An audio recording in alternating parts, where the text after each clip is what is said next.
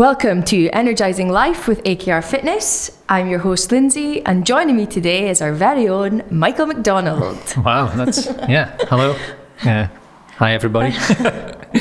So we are on episode 36, and today is the start of a 3-part series, if you like, to avoid misinformation, and Mike is here to tell us that we are all not so smart. Mike, tell us a little bit about what we're going to go through in today's episode. Yeah, I kind of touched on it two or three episodes back, but just today, what we're going to talk about is how we're not beings of logical reason. We're not robots. Our brain isn't a computer. We make mistakes. We perceive things inaccurately, and our brain takes shortcuts to make it easier for us to navigate the world, which means we don't always see things as they are.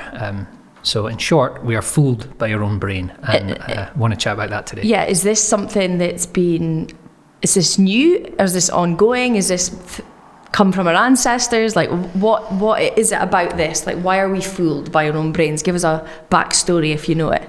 Okay, so yes, like our brain, again, touched on it a couple back.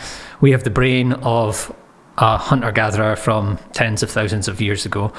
And our brains evolved a certain way. Not that I'm a neuroscientist or anything, but I've read a lot about this stuff. I'm really interested in this stuff. I think that one of the easiest ways to think about it is, well, maybe this isn't easy to think about because it kind of sounds a bit sci-fi, but we don't see the world as it is. Everything we see, we perceive through our senses comes through a filter. And it needs to be like that, because if you think about it, if you step out and walk down the street, there are just like, if you took in every little bit of information, every sight, sound, smell, colour, feel, taste, you would be totally overwhelmed. You can't take everything in. So your brain has to filter that for you, so it can tell, focus on maybe what's most important or what's not, but it can also filter through your baggage, your lens, your cumulative experiences over your time and things like that, your value system. Okay, so it's something that we can't prevent. It happens all the time, and we're seeing it through our own lenses. Is that what you're saying? Yeah, so in short, we tend to think that our brain is a computer and that it's logical. The reality is our brain has limitations and faults and makes mistakes in predictable ways, that these have been studied.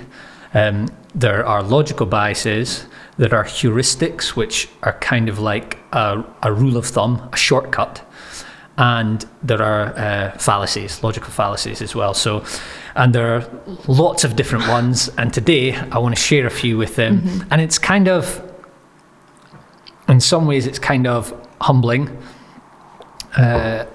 but I think, as I touched on a few episodes back, I think it can help you be a better thinker and better navigate the complex reality that is our world. Yeah, so what you're saying, it's inevitable, but maybe we can start to realise when they're happening, or we can change the direction of it, or just realise that, okay, wait a minute, that's one of those fallacies, one of those biases. What can I do with this? Yeah, so I'm just making this example up on the spot, but let's say my car is really old and I know that it has a leaky fuel tank, right? So if the fuel tank has an issue, then how I drive the car, maybe let's use a better one, the fuel gauge doesn't work, right? So the fuel gauge might say, I've got a full tank, but in reality I've only got a quarter of a tank. If I know that fuel gauge is broken, then I can adapt my behaviour in a certain way. I might start thinking, okay, well, how long have I driven the car since I last put petrol in it or diesel, because I can't trust what that gauge is telling me. Okay. And it's the same way in that we can't always trust everything our brain is telling us, because it makes mistakes. And it takes shortcuts. And yeah, essentially there. So are you here to tell us today ways around that to recognise these? Maybe not ways around it, but to highlight some of the shortcuts and the limitations of your brain. And hopefully that can help you avoid some of the pitfalls and things. So, like, there's a couple of there's a couple of little examples. So first of all, this first one I'm gonna ruin it for you anyway. But there's a famous study that they did where, and it's on YouTube. You can search for it. I don't know what to search for, but maybe once I tell the story, you'll be able to figure out what to search for. Again, done in a university. They've got two teams playing basketball, red team and a blue team or something like that. And you're told to watch the video and count how many passes the red team make amongst each other in 60 seconds or something like that. And there's quite a lot of players moving around in a small area, so there's a lot going on. And what you do is you zone in and you watch the ball move around. Part of the way through the video, a man in a gorilla suit walks right in the centre of the screen, beats his chest and walks off again. At the end of it, the study, they say, how many passes did the red team get? And it's like 26 or something. And did you notice the gorilla? And something like 50% of the people watching the video literally don't see the gorilla at all. They're like, what are you talking about? So they didn't see what was there because they were focused so much on that one thing. Yeah, and it's just an example of how you don't see everything that's there. You're filtering it. You're so focused on the ball. Another one that I really, really like is the bat and ball game. I'm just going to glance at the notes here, make sure I got this right. So, and maybe producer Mark can have a go at this, no pressure, off screen. You've got a bat and a ball. In total, they cost £1.10. The bat costs £1 more than the ball.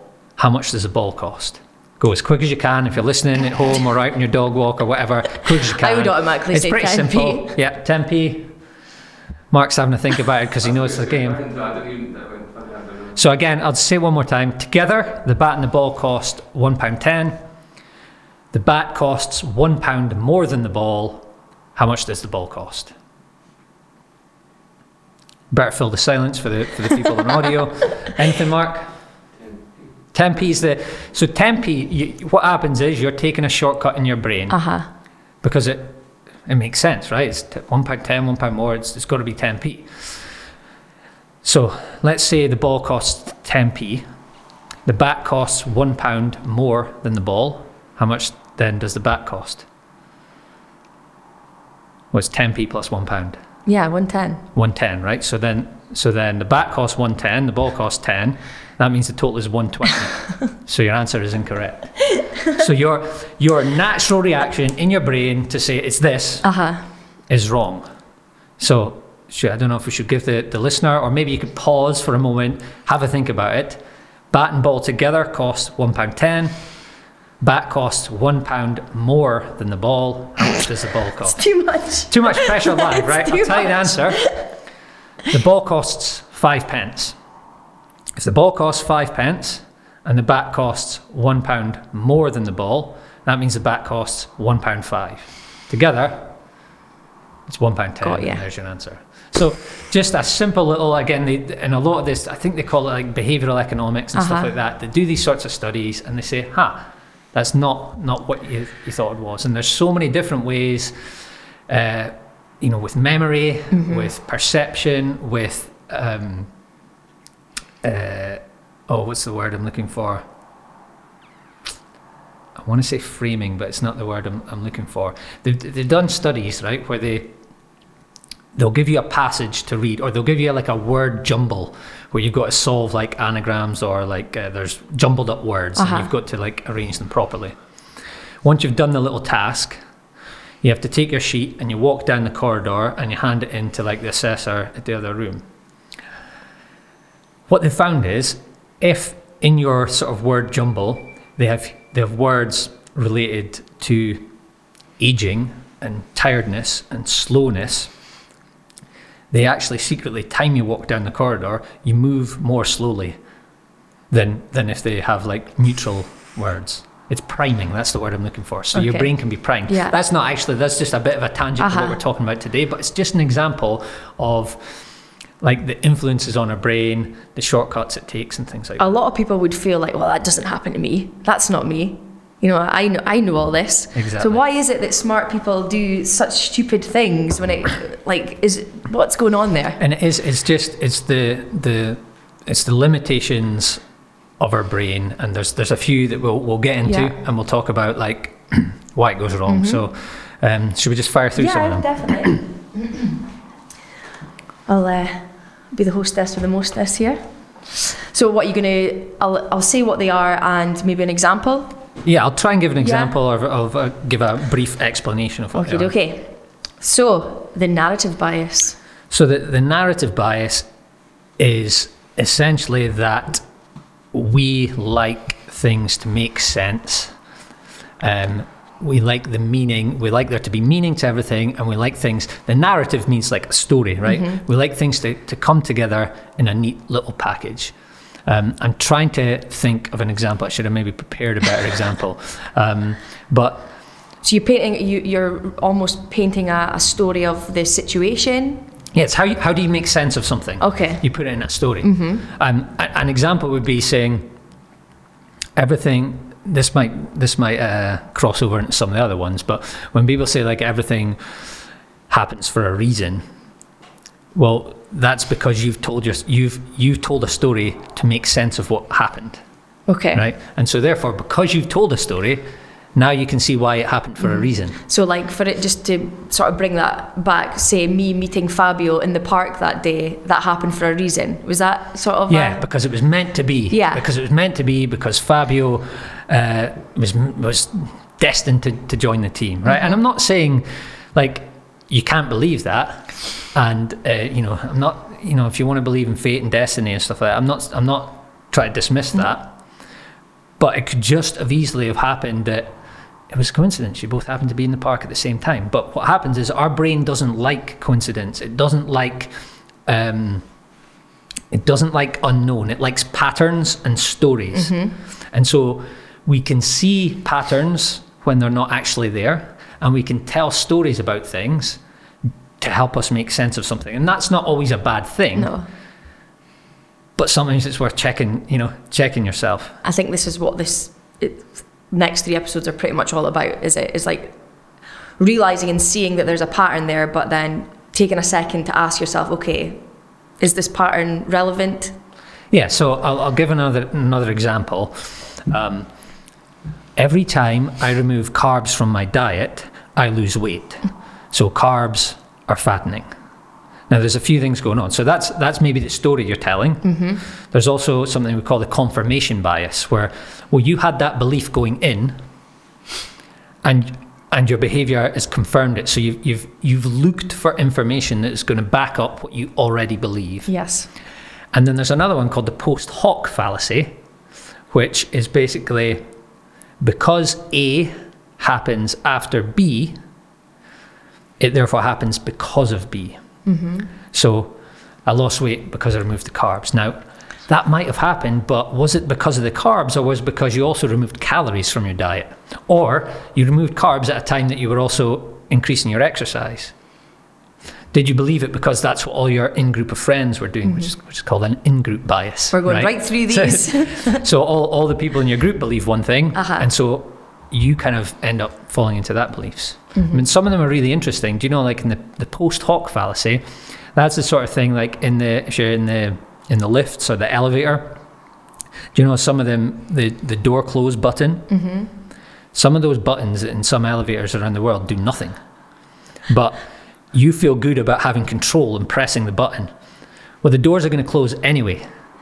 But you think pushing the button made them close, which in some lifts it does. Why have they done that? But some of them it doesn't, because it doesn't make any. The doors are going to close anyway.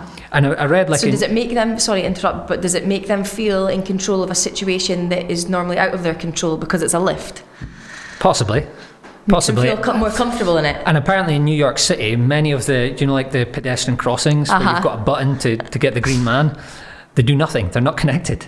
Because it's just going through a cycle anyway, but it feels good. But you think because A happened after B, it was you. And it's a better example is like in like physical therapies and stuff like that, where there's all sorts of weird and wonderful treatments people can give you, or even like here's a good one. You've got a cold, right? A lot of people have their own cold remedies. Whatever it is, they drink lemon tea, or they take vitamin C, or whatever their go-to cold remedy is. Well, the typical cold lasts 3 to 5 days anyway. It's going to go away. Now, what you did might have helped, and like there's a thing called the placebo effect, where it can literally make you feel better. Believing you're getting better can have a difference. But it's also easy to think, well, because this happened after that, it happened because of it. And sometimes so this is all part of the post hoc fallacy. That's the post hoc fallacy, which can tie into the narrative bias, right? Because you're telling a story about it. Yeah. And the confirmation bias, because what is happening, you're seeing what's happening, and it's backing up what you already believed. Yeah. So you're searching for that information on, say, people you follow on social media, for instance. If they're saying something that sort of joins in with your beliefs and values, you'll search that out so it backs up that belief. Yeah, so if you believed that people in Aberdeen were generally miserable people, that's your existing belief. When you go out and walk into the world, your brain is going to filter out the happy people, and you're going to see more of the miserable people, and it's going to confirm what you already believe. Okay. Or I'm trying to think, here's a good one. Why do I always get caught at the red lights? Well, that's because you remember the times you get caught at the red lights, but you forget all the times that actually it was a green light for you. So that's an example of like the confirmation one. Mm-hmm. And what about confabulation? Confabulation is a lovely word, isn't it? Confabulation. If you can say it right. That was a struggle for me. It's kind of like the narrative bias, where you will literally make up a story to help you make sense of your reality. And so the studies, they've done a few studies where... So is it lying? It's not lying because you believe you're telling the truth. It's more self-delusion. Okay. Your brain is lying to you, right? Essentially. I'm trying to think. There's some studies where I think there's one where there's a person who they had lost feeling in their arm, but for some reason they didn't believe that. And so when someone asks them to move their arm or something like that, they're like, no, it's not my arm. Okay. Yeah. Or actually, here's a better one. There's this condition that exists where you can, I can't remember what it's called, but you recognize people, you recognize your family and friends, but there's something's gone wrong in the brain where the emotional connection's no longer there. So you can you recognize their face, it looks familiar, but you don't get that emotional connection. Mm-hmm. And what these people often end up doing is they believe that their family have been abducted by aliens and replaced. So, and what's effectively happening is their brain is making up a story to protect them from the reality. And the word for that is confabulation. So you make up a story to help you make sense of the world in a way that protects you. So let's talk about nutrition. When you've got the person that, we've had it before, like, I'm only eating 500 calories a day. Yeah. It's like, I'm not calling you a liar, but there's probably, like, if they've eaten 500 calories a day for 2 weeks in a row, 3 weeks in a row, and they've not lost any weight, it's physiologically impossible. Yeah. So you might not be lying to me, but you may be misremembering, you may be confabulating a story to help you make sense of why you didn't lose weight. And you might be confirming in your biases, you might be remembering the 3 days that week you have 500 calories, but there was maybe 4 days in the week where you had 5,000 calories, or more realistic, 3,000. It's really important for people that's listening to this to really understand these things, because it helps you maybe take a step back and take note of, do I really feel this? Is this what's happening to me? Or is my brain telling me otherwise? Yeah, our brain is actually trying to help us all the time. So one of them is this illusionary superiority bias. So our brain will try and protect us. So if I'm not losing the weight, my brain might come up with a story to tell me, to help make sense of it. Mm-hmm. Our brain will point out risks and dangers more readily than things to celebrate. Because, again, if I was a hunter-gatherer living 10,000 years ago, if I heard a little rustling in the bushes, you're off. it's better to err on the side of caution. If my brain's gone, that's just the wind, and it's a tiger, I'm in trouble. So our brain like does these things to help us. Which was great back then, but now we've got so much. It's still great now in many ways. But we've got other things to combat. But it's still great now, but it can, like if we don't understand where it can go wrong, then it can fool us. It's self-delusion, basically. Does that bring us on to misremembering? Misremembering is very simple, and actually in the last episode, great example, Vars was on and she said, could have sworn I did my first park run in March. And because she'd kept records, it was February. Now, that's not going to affect life in such a big way, but I would recommend, if you're interested in the memory part, there's a good book called The Memory Illusion, which goes into how they can actually, it sounds very sci-fi, implant false memories into people. And I'm not saying... It's from the words that they use, is it? Yeah, I'm not saying by like going in and doing in their brain, but they can just tell stories. And because every time our model of memory, we see it as like, I don't know, like a file cabinet or like a computer folder where we're just going to extract the video we want to watch and replay it in our mind. But what the memory experts say is every time we remember something, we're almost like creating it anew. And so every time we do that, it can be just slightly different. And you might, like literally, one of your memories from when you were a kid might not have happened to you. It might have been your sister's memory. Do you know, and you tell the story over and over again, and it might have never been there. Do you think, this just takes out of the context of health and fitness, but do you think when people go on the stand in like courtrooms and things, the lawyers are able to manipulate their stories and what they've remembered from a certain... Yeah, well, like eyewitness testimony is like getting more and more discredited because of this sort of thing. Okay. And there was a couple of really famous stories. There was I think he was a news anchor or a news person or a politician in America, and he told this story about I think he was like... Are you trying to remember this? He was in a helicopter, like in reporting one of the wars in Afghanistan or something like that, and he told this story of like how his helicopter got shot down, or the helicopter in front of him got shot down.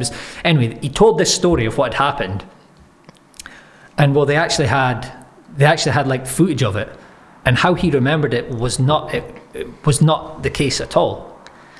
But because they had the records, they could show it, and I think like there was a big drama about it. So did he see what had happened from the records and then put himself there, or I don't know what happened, but like it can go wrong. It's mind-boggling. So like it's just not as true. And you know, I often say never trust your memory. Yeah. I say that more from a point of, if you've got something you need to do, write it down, because you're going to forget. But it's really fascinating stuff. And again, so you might remember how many people, you know, maybe getting to my age or older, you're like, oh yeah, see, when I was in my 20s, I was in some shape. You know, I was so fit, I had a six-pack and all that stuff. And it's like, maybe if we went back to the photos, maybe you're not remembering it quite how it was. And another one that I get all the time, especially with members, they're like, you know, when you turn 30, you just get the worst hangovers. I never got any hangovers in my 20s. I'm like, that's another example of, well, you probably did, but the most recent ones are the ones that you're remembering. Exactly.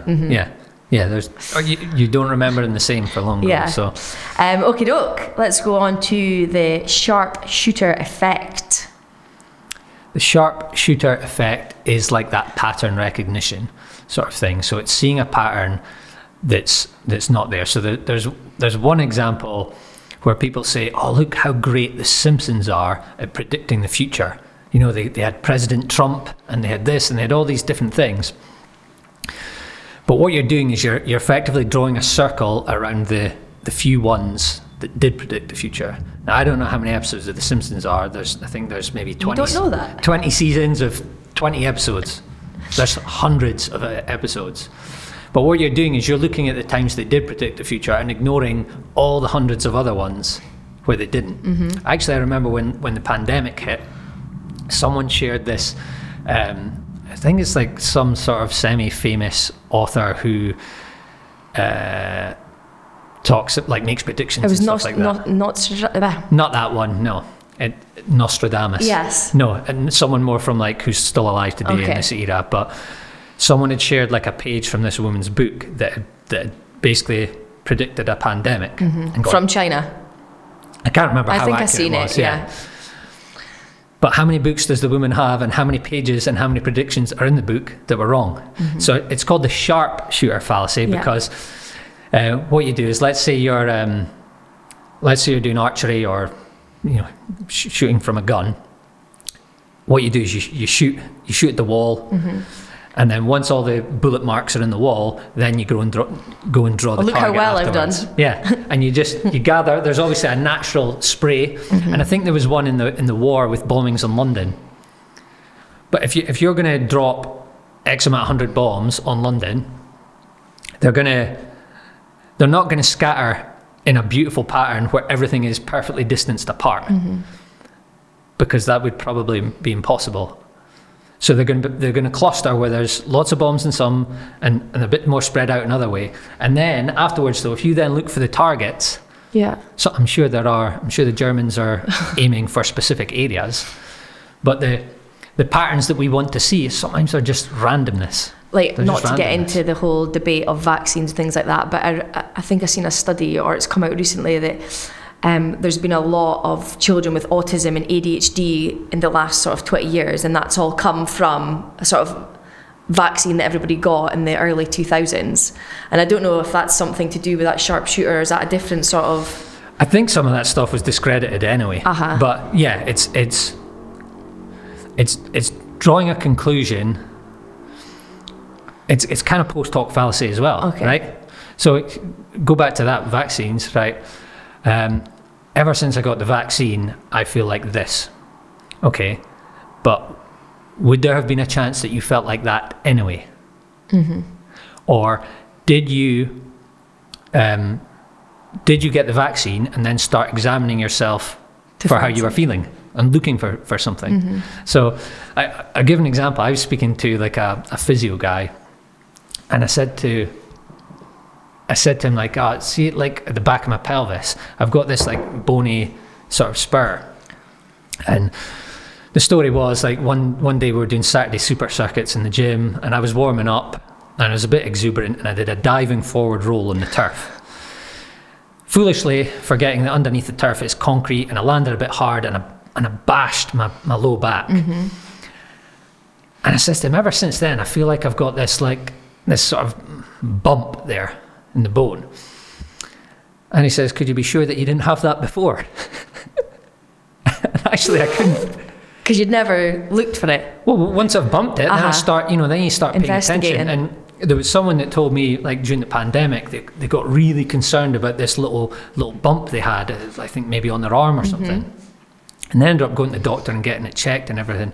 And it was literally nothing. But what had happened is they'd felt this bump, and it had drawn their attention to it, and then they're poking and prodding it every day, going, what is this? Yeah. And then it got a bit red and sore, and then you go more and more. It's interesting stuff. So we're so inclined to want to tell a story and draw a conclusion and find meaning in things that can actually be totally random. And then when we are looking back on our reality to explain why we're injured or we're overweight or we're, whatever it is, the stories we tell ourselves are not always true. And that's it's to protect us. It's to protect our sense of self. Yeah.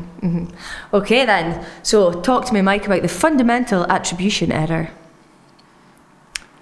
The fundamental attribution error is when somebody else does something that you don't like, let's say. It's not necessarily that you don't like. When someone else behaves a certain way, you will put that down to that's just their character, that's who they are. When you do the exact same thing yourself, you will explain it away due to the current circumstances in which you're in. So, you're driving, somebody pulls out in front of you, or is not a great fellow driver on the road, and you go, what a selfish insert. Beep. Yeah. What a whatever. Yeah. And you judge them and you say, what a selfish person. Chances are you've probably made an error on the road, pulled out in front of someone, done the same, and you're like, I was stressed. I was in a rush. Okay. I was. You're whatever. making an excuse for it, but if somebody else does it, you're giving them all the swear words. It might be true. Like, you might be making an excuse for it yourself, Yeah. but it might actually be true. Uh-huh. But so when you behave in a way that, I'm trying to think if it's always like a negative situation, but when you behave in a certain way, let's say you fall out with your spouse, your partner, your kids, it's like, I was stressed, okay? I had a lot going on. I'd had a really bad day. Mm-hmm. But when your partner snaps at you, you're just angry, you're just selfish, well, actually, maybe he or she was stressed. So an interesting one, less so for health and fitness. That's a more interpersonal one, but just another example of how our brain fools us. That's a good one though, because then if you do realise that, you can take a step back if it is an argument and just breathe and be like, well, maybe they felt the same way as what we did when we did it. Yeah. But 9 times out of 10, that doesn't happen. Yeah. Well, with that, I just quick plug for the book, The 4 Agreements. It's a self-help book of sorts, but the four agreements are: 1, be impeccable with your word. So try not use your word to put people down or say negative things or put yourself down. Never take anything personally, which comes into that fundamental attribution error. Yeah. Always pretty much, it's not about you, it's that person's having trouble in their own world. Never make assumptions, which is also good for the brain thing. It's like, God, that person hasn't texted me back. Did it upset them earlier today? Or, geez, actually they're busy. And you're looking at WhatsApp every 2 seconds to see that we text. But your brain's trying to just make a story to make sense of why they're not. And so a good question is, well, what else could this mean? So when the person pulls out you in traffic and it pisses you off, you're like, well, what else could it mean? Well, maybe that person's having the worst day of their life right now. Maybe they're rushing to the hospital with a pregnant wife, or And the fourth of the 4 agreements is always do your best. So be impeccable with your word. Never take anything personally. Never make assumptions. Always do your best, or don't make assumptions. Always do your best. Which will help you live a long and prosperous life. Yeah. Okay, moving on. Straw man argument. So a straw man is when you build a caricature of what I've said to use that to tear down my argument, right? I'll explain it more. So a straw man, like a giant man made of straw. So let's say you're, in your world, you think the only way for you to lose weight is to not eat any sweets, crisps, cakes, chocolate. You're going to give it all up and you're only going to eat, let's say you're only going to eat a paleo diet of meat and veg. And I say, well, Lindsay, it's actually, it's okay to eat a bar of chocolate. No food is inherently fattening. It's more about the number of calories or the energy balance, the calorie balance over the course. So you're trying to explain to this person who thinks that the paleo is the be-all end-all. You think you need to be on a really strict diet. It's more about clean eating. And I might say, well, actually, it's more about energy balance. So if you want to lose weight over the given time period, let's say it's in a month. If you want to lose weight in a month, in that month you need to consume fewer calories than you expend. And so therefore you can eat a chocolate bar. I've maybe taken the argument too far. Let's say I don't say that bit about calories. Let's say I say you can eat chocolate and still lose weight. And the straw man argument usually starts with, so what you're saying is, I can eat whatever I want. I can eat as much chocolate as I want and I'll lose weight. No, that's not what I said. You've taken my argument and you've built it exaggerated up into this big caricature in order to make it easier for you to tear down the argument. To stick with what you think's right. Yes. Yeah. And again, if you hear, so what you're saying is, I hear that quite a lot. I can basically just do that. Or from me? Yeah. I'm definitely that person. Yeah, like let's try a different example. Like, maybe I'm trying to drink. I'm thinking about just like looking at how much alcohol I drink, and I'm going to drink a bit less alcohol because I don't feel good. Oh, so what you're saying is no one should ever drink alcohol again. Do you know what I mean? Yeah. It's like, well, that wasn't my argument. So that's what a straw man is. They don't consider what you've said they don't like what you said because it's contradicting their existing beliefs. So to make it easier to reject your argument, they'll exaggerate it into something to make it easier to tear down. So It's funny, I can see a lot of myself in that. yeah. In arguments or discussions with people that are closest to you, it's really easy to jump on that. Yeah, and Definitely. that's when these arguments get out of control. Totally. No, that's not what I didn't say that, was it? What you know? Raging. How? Okay. We've touched on post hoc fallacy. What have we got here? Let's go false dichotomy. False dichotomy. That's quite a good one as well. Yeah. That's basically, let's say that's basically where someone thinks they've only got two choices, where actually there are many other options. So what you're saying is, I've got to track my calories on MyFitnessPal, or I'll just get fat. Well, hold on, that's a false dichotomy because there's more than just those two options. To lose weight. Yeah, or to eat. Yeah. Like if I don't do this, I've got to do this. Right. Well, actually, let's take a moment. What other ideas are there on the table? Yeah. I've done a little bit of work with members recently where they've thought that maybe they have to lose weight, they have to track track calories, be religious with that, or there's no other option. And well, actually there's plenty of other options, things like meal windows, listening to your body, but they are so zoned in on those, that's the only way that it'll work. Yeah. Is that what you're saying? Yeah, kind of, yeah. Like as a health and fitness example. Yeah. But there's lots of them.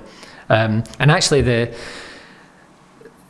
there's one called the slippery slope, which is a little bit like that, where it's like, well, if I don't track my calories, then I'm going to do this. But the alternative is the beginning of a slippery slope. So like, remember we were speaking about the listener questions one. If I don't go to the gym today, well then I'm just going to stay at home and eat food.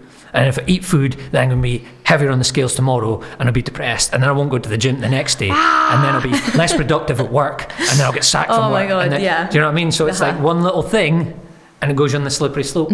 Most things are recoverable. Yeah. You know? So yeah. That's a good one. Because that happens a lot as well. Like one little slip and you think that's it. Landslide. See ya. I'm not coming back from this. Yeah. Okie doke. Will we go on to our health and fitness part? Yeah, because I think some of these we can steer more into the health and fitness realm, although everything is. Yeah. So we'll start with in-group bias. So the in-group bias we kind of touched on, but that's like you're believing everything what your group believes. So to give the example, I've shared in the previous episodes that probably 2008, 9, 10, 11, I was like getting it like really into this paleo diet stuff. And what did I do? I listened to paleo podcasts. I read books from paleo authors. So it's a form of confirmation bias, right? Because I'm seeking out information that backs up what I already believe. But what begins to happen is, everybody else in my world believes this, so it must be right. Because we don't tend to seek out conflicting beliefs. If you're into paleo, you're not going to listen to the vegan podcasts and reading the vegan books. No, that's a good example, I'd say.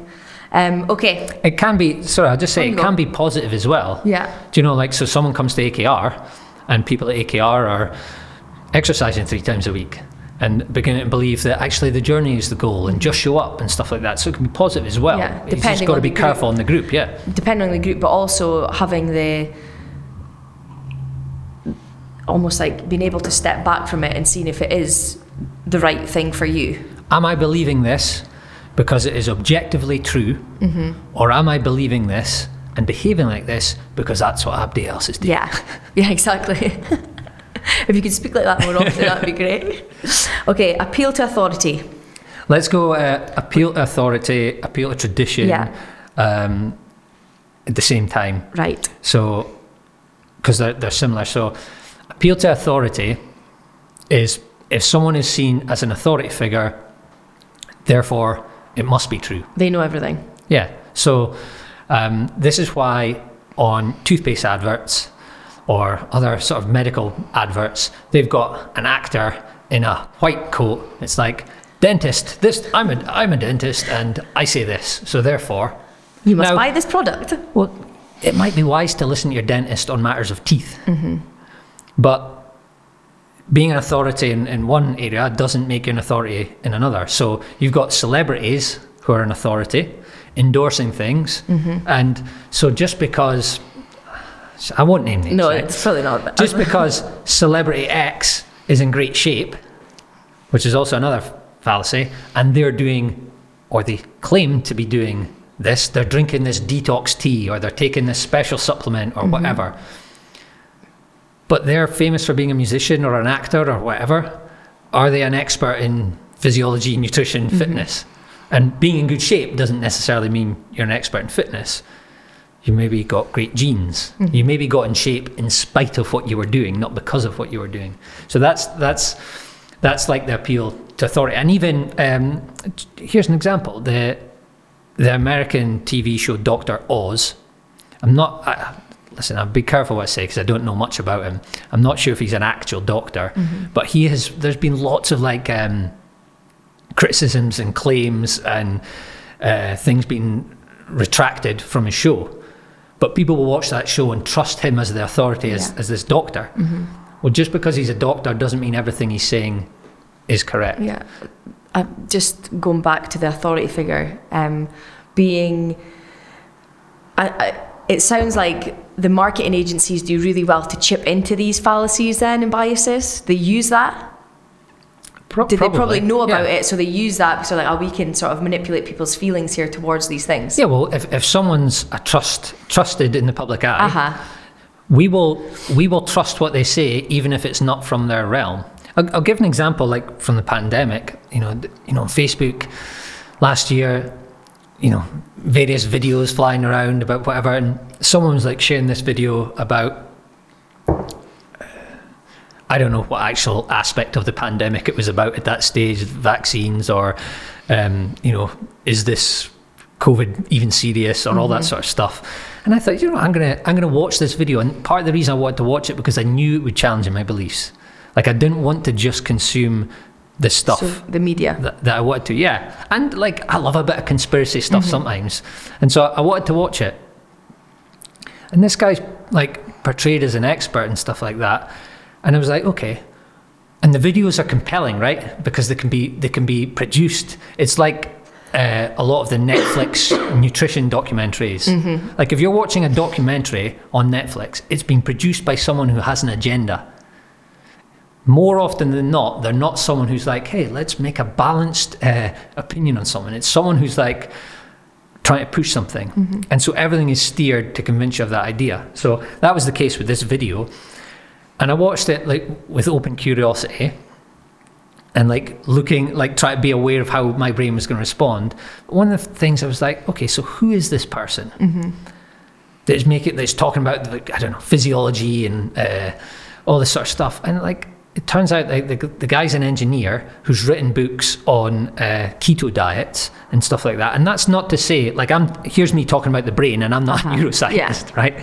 That's not to say he doesn't know, but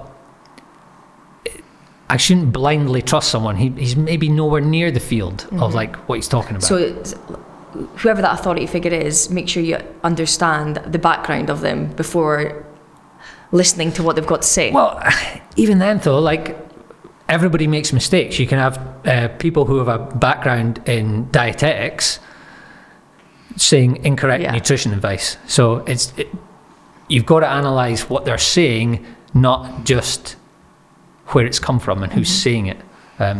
So the appeal to appeal to tradition is very similar.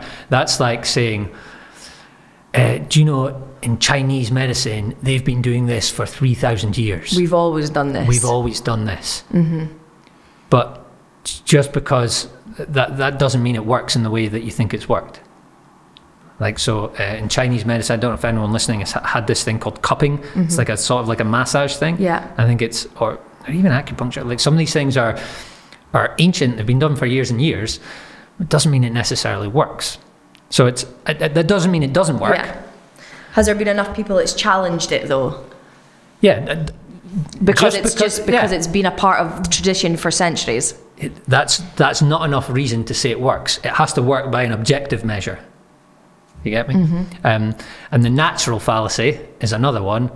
Is like, oh, because it's natural, it's good. That back in like my paleo days, like that was the thing. I was like, I don't want any artificial foods. You know, you want to have the natural stuff, and you know what's being at one with nature, and this is natural. And I remember writing a blog saying like, well, wasps are natural. You're going to eat wasps.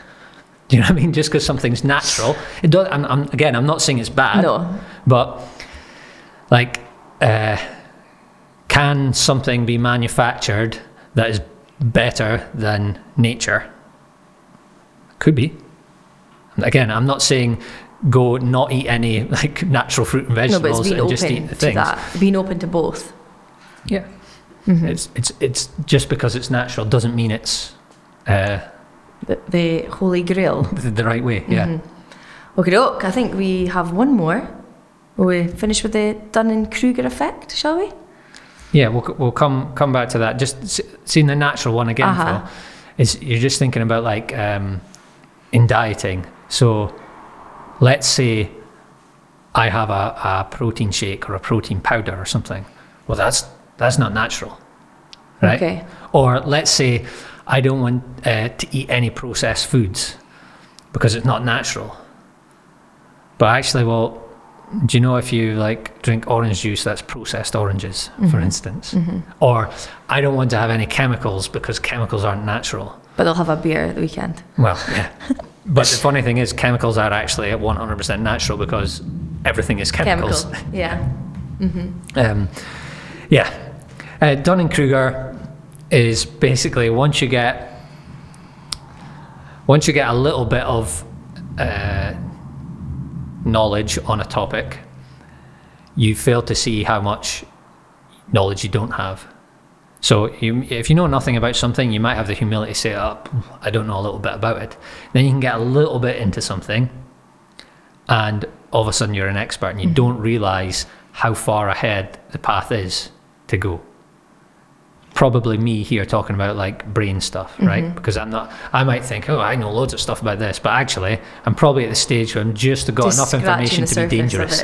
Right? Yeah. No further, Mike. This is enough. The great example is X Factor, right? So everyone's favorite part about X Factor is the people that think they're good and they have no idea just how bad they are, and it's always great watching them getting torn to shreds. Or Saturday night in the karaoke bar. yeah. Or a quick example, like I started getting like some little boxing lessons again, just to do something different for me. Yeah. I remember speaking to the guy before I started saying, yeah, I'm not interested in like boxing as such. It's just I just want to do something different for my fitness, a bit of fun sort of thing.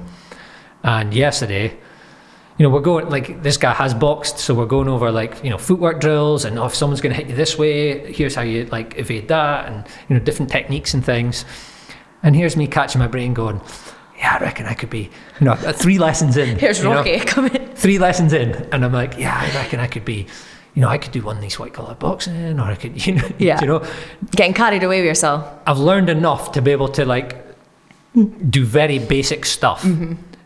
And at this moment of my journey, there's so much stuff that's underneath the iceberg. Do you know what I mean? Yeah. I don't know what it feels like to get punched in the face. I don't know what, You've so never much been punched in the know. face, Mike? Maybe from my brother, I don't know.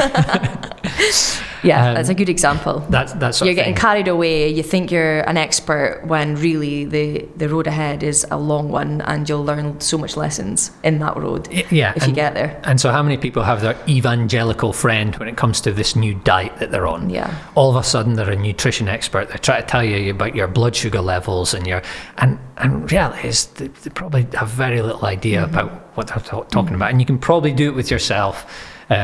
When you start getting into things, you're like, the best way of saying it, just enough to be dangerous, which is probably where I'm at with a lot of this stuff.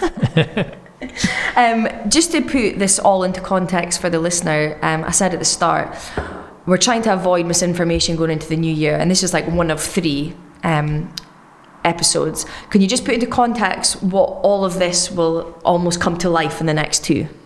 Yeah, and there's a little bit more sort of wrap up on this one, but in fact, let's do that first. So I think the summary for this one is, again, your brain will take shortcuts. You filter the world through your collection of biases, and you'll look for patterns in stories when they're not there. And this is predictable, and it is borne out in scientific studies where it happens. If you know this can happen, then you can start doing it. So again, I love this physio guy I spoke to about my back. He framed things as, do you know what my current bias at the moment is? So he's not saying this is the reality of the world, but like basically for the stuff I've been reading about, this is how I'm seeing things. But it also means things are going through that filter. And so there's things you can do. Like I try and do it here at work, where if we're trying to make decisions, I try and run things by you guys. I try and get outside of myself. I try and get opinions from other places. Am I seeing this weird just because I'm like... It's your bias. Yeah, because it's my bias. Your beliefs. And you can get caught way down into something, and sometimes it takes someone else to go, you thought about this one? You're like, oh, yeah. So I try and do that routinely. I know the shortcomings of my brain, so I will try and do things. So again, I know that I'm not going to remember everything. So if I've got a to-do list, I'll write it down. And it's less stressful if it's outside your head. Yeah. I know that my brain will fool myself in how hard I've worked in my workouts this month and how frequently I've worked out. So I like using things like Fitbit and MyZone because it keeps a record where I can keep myself honest.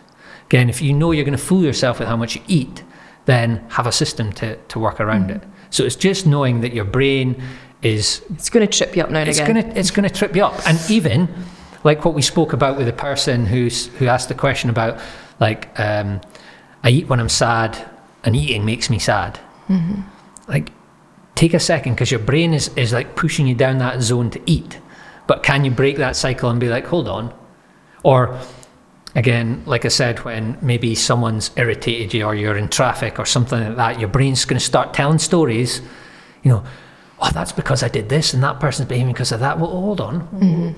What evidence is there to suggest that the person's pissed off with you? Let's check that, because we're fooling ourselves all the time.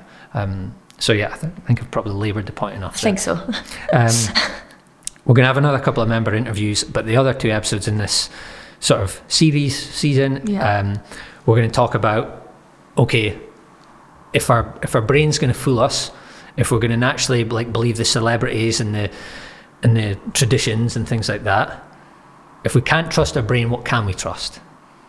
Like, where do we go to test our information, and if our diets are going to work, or if they're stupid, or if, our training techniques, and how do I know what's the best way to, what can I trust? Yeah. So in a couple of episodes' time, we'll talk about that. And then we're going to talk about, more broadly, principles versus methods. We'll get into those. Yeah. I think we'll end it there. Mike, thank you so much for your knowledge. Hopefully the listener got something from that, and they're looking forward to the further episodes to delve in a bit deeper.